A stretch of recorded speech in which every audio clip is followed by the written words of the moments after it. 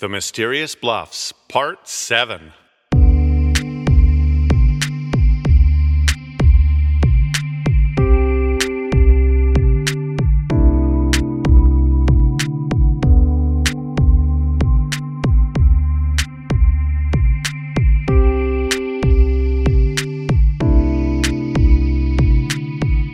It's Tuesday night, about 8 o'clock, and I'm in front of my computer at home. I'm online finding out what people thought of the charity spelling bee at the New Moon Church, which happened the night before. I visit a Mysterious Bluffs forum and see a discussion posted about the event, and it already has 35 entries. Browsing through them, I'm quite surprised how brutally honest some of the reviews are. One entry by username 67catlickjody strikes me as particularly nasty. What pompous buffoon thought up such a humiliating contest? The only fools that entered were lousy spellers, except for that kindergarten teacher who rattled off every word in the contest like a pro. That's really good, except that the Russian guy who thought up the word list must have been smoking pot at a funeral parlor. Who wants to spell colostomy and amputation at a charity event? The kindergarten teacher was the only one that did. I'd rather adopt a 20-year-old than put a toddler in her class. Another attendee, who goes by the username Stella44, said she felt woozy after eating a few biscuits at the event. But then she said that she had finished them just before hearing the word Beelzebub.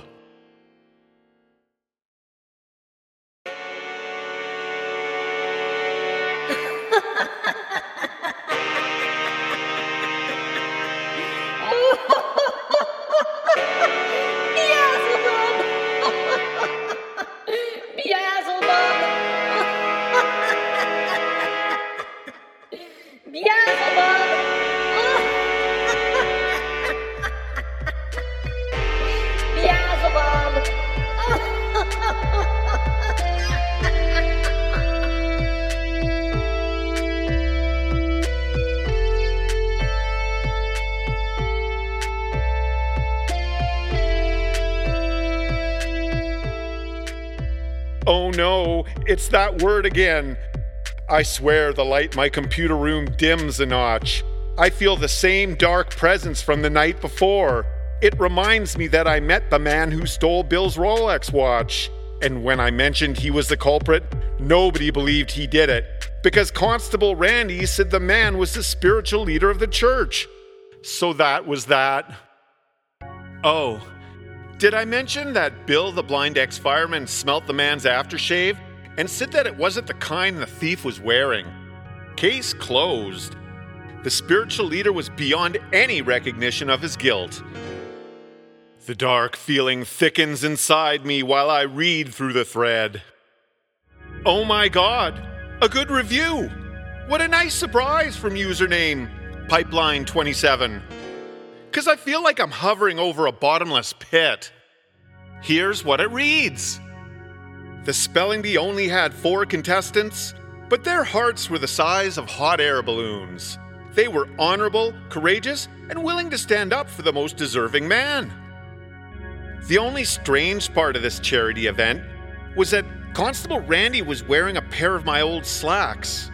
I mean, they were in perfectly good condition when I donated them to a clothing drive, so they didn't look bad on him or anything. But I never thought I'd see them again. What a coincidence! The dark presence sinks deeper inside me, and I feel recklessly anxious remembering that Constable Randy was wearing my old bomber jacket at the event.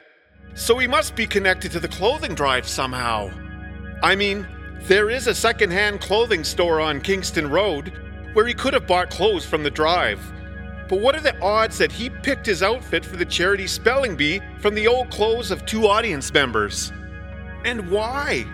Is this just a coincidence? I asked Constable Randy about the bomber jacket, and he brushed off my question as though it meant nothing. So maybe it did mean nothing, except my gut feeling tells me otherwise. Wet snow splatters against the window of my computer room. It's an Arctic storm that's determined to keep winter on my mind in the middle of spring. I try to remember who was behind the clothing drive, and the flyer about it comes to mind. I found it in my mailbox about a week before the event. I recall now. A local recreation center was hosting the event to support a wheelchair basketball league. No, that's not it. And I have no idea why I think of wheelchair basketball either. But some kind of sports center was involved.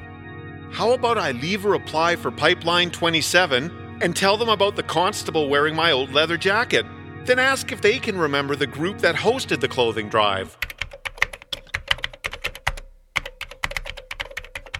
All right, all done.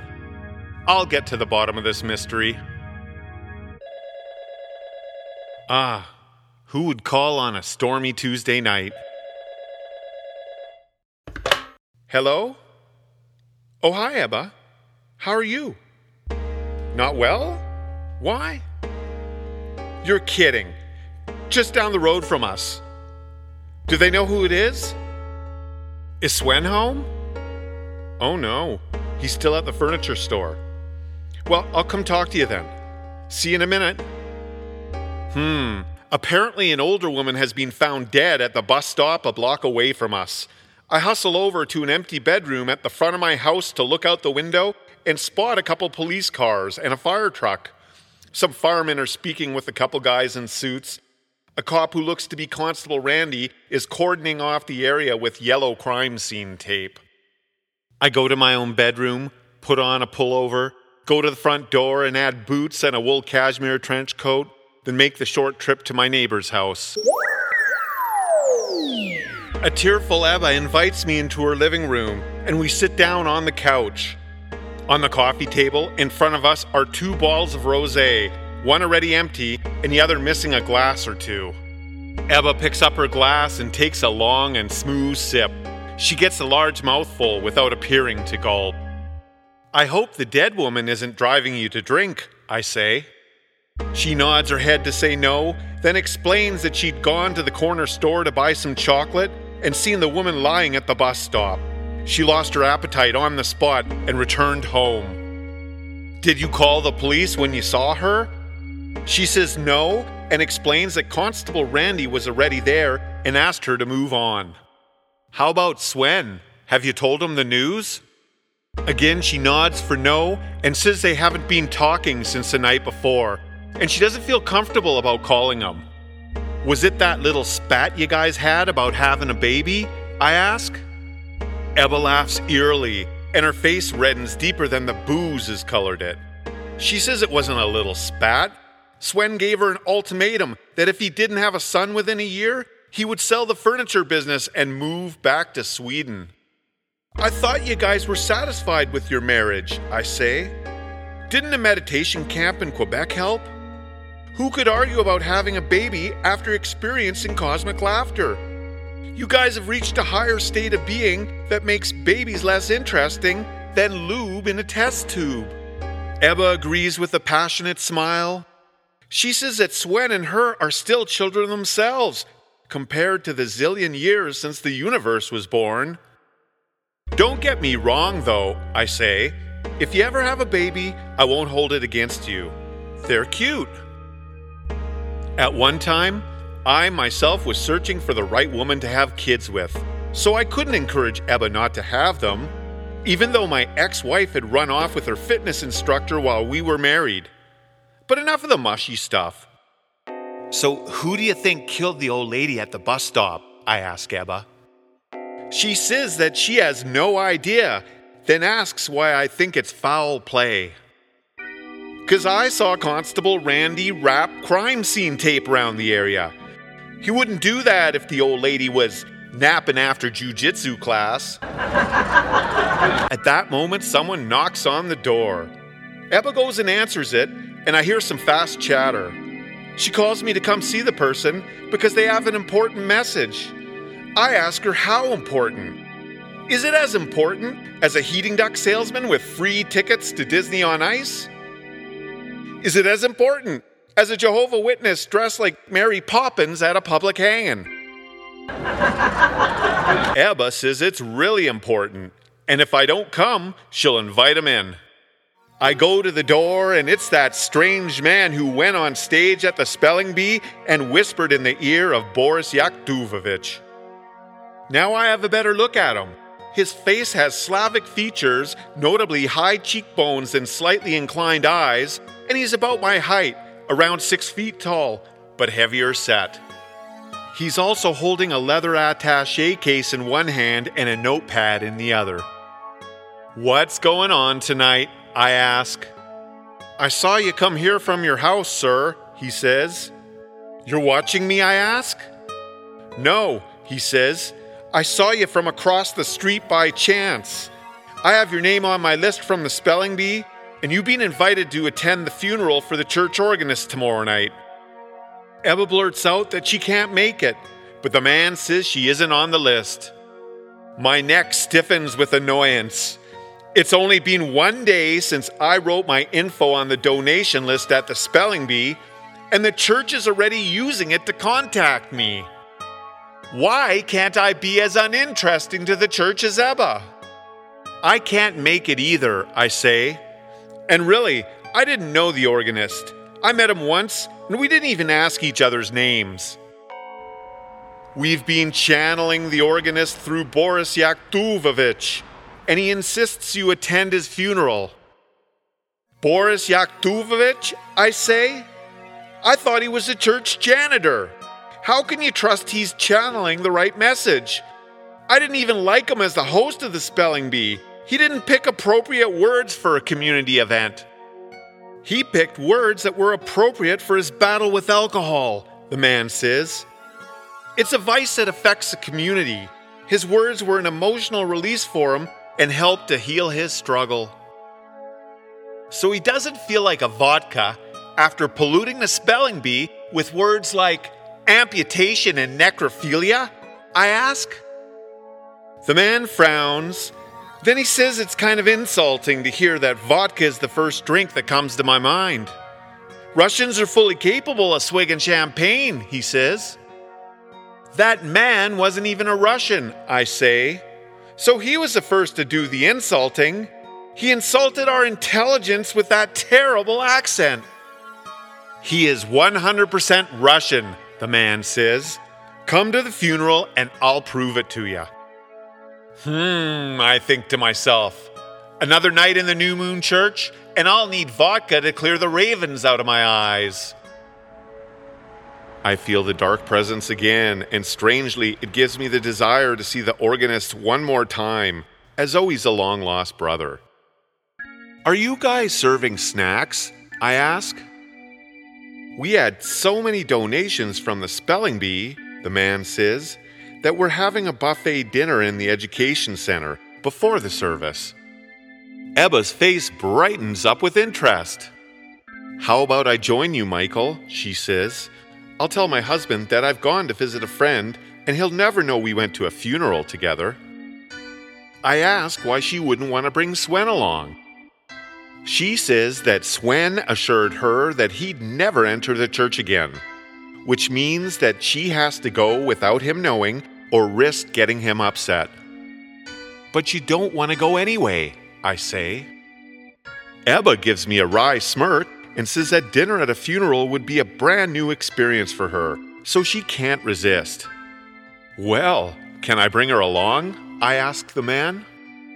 "You two better just be friends," he says, "'cause we don't want any kind of trouble." "Do you think any trouble we'd cause would stand out in the New Moon Church?" I ask. The man grunts distrustfully and says that if somehow Ebba's husband finds out what she's really done, he might crash the funeral and cause a scene. Ebba says please in a cutely polite squeak, and the man gives in with a distrustful nod. "There better not be any trouble," he threatens. After he gives us the funeral details, the man leaves. But before Ebba can close the door, Constable Randy approaches. He seems stiffer in uniform than the night before when he was wearing casual clothes, and his face is coldly serious, as though the pressure is on to get answers about the body at the bus stop. "Micheal, you must have a thing for dead people," the constable says. I suppose it's a coincidence we just found a body near your house, and you were the one who spoke to the church organist right before he died. I'd say you've had a knack for being in the wrong place at the wrong time lately. That is, unless you're meddling with witchcraft. Witchcraft, Constable, I say? Did you find any broomstick bruises on either of them? No, we haven't found any bruises, he answers. But you could have made a rubber hose dance like a snake. There's a dead body at our bus stop, Ebba says. Is this the time for lousy jokes that don't make sense? The constable explains that he's come by because the old woman's death is suspicious, and he'd like to know if we'd seen any kind of suspicious vehicle in the area. That's an awfully vague question, Constable, I say, but I'll guess anyway. A white van without windows and markings on the sides. Hey, that's the right vehicle, the constable says. How do you know? A white van is the number one choice of cautious criminals, I say. Anyone less serious might as well drive a Ferrari. That's ridiculous, the constable says. Anyone who can afford a Ferrari wouldn't leave a stiff at a bus stop. They'd buy their own cremator and a lake to throw the ashes in. I gotta admit, the constable's comment was a little perturbing, but it didn't catch my attention as much as the tenseness in his voice. His eerie tone gave me a sense of injustice about the woman's death. The constable has a case to solve, and time is of the essence. Honestly, I say, I might have seen 2 or 3 white vans today, and they remind me of the ones I own. So I'd rather try to name all 8 of the 7 dwarves. You own a white van? The constable says. It's the company vehicle for Midas Antiques, but I park it in behind my store, so it's never in this area. And it has a logo on both sides of it, so I wouldn't use it to drop off a dead person at a bus stop, let alone the bus stop right by my house. You may have nothing to do with the body, the constable says, but we might have to check your van. And Ebba, we might have to speak with you as well. So I need your phone number.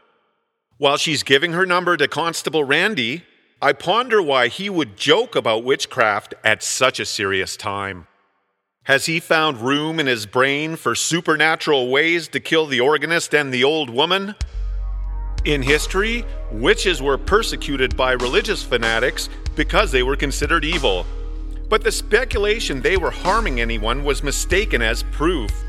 Nowadays, Constable Randy would be unworthy to believe that witchcraft is the cause of anyone's misfortune, since old world evil has been, more or less, rationally explained by modern science. Even if I'd taken up witchcraft as a bizarre hobby, Constable Randy has no way to prove I used it to cause these deaths. He might as well blame me for a thunderstorm that knocked out a power station. After Constable Randy puts away his notepad, I tell him my own joke about witchcraft. Hey Constable, I say, do you think witchcraft can make the right DNA evidence appear?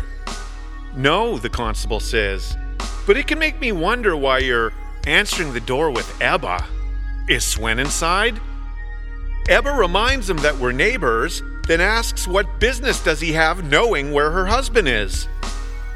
Sorry, I'm kidding, Ebba, he says. Just like the jokes about witchcraft. Funny, you know? It helps take the heat off a suspicious death. Ebba and I nervously stare at the constable. The word witchcraft echoes in our heads. Well, I have to get on with this case, the constable says, so I'll see you two at the funeral. How did you know we were going? Ebba asks.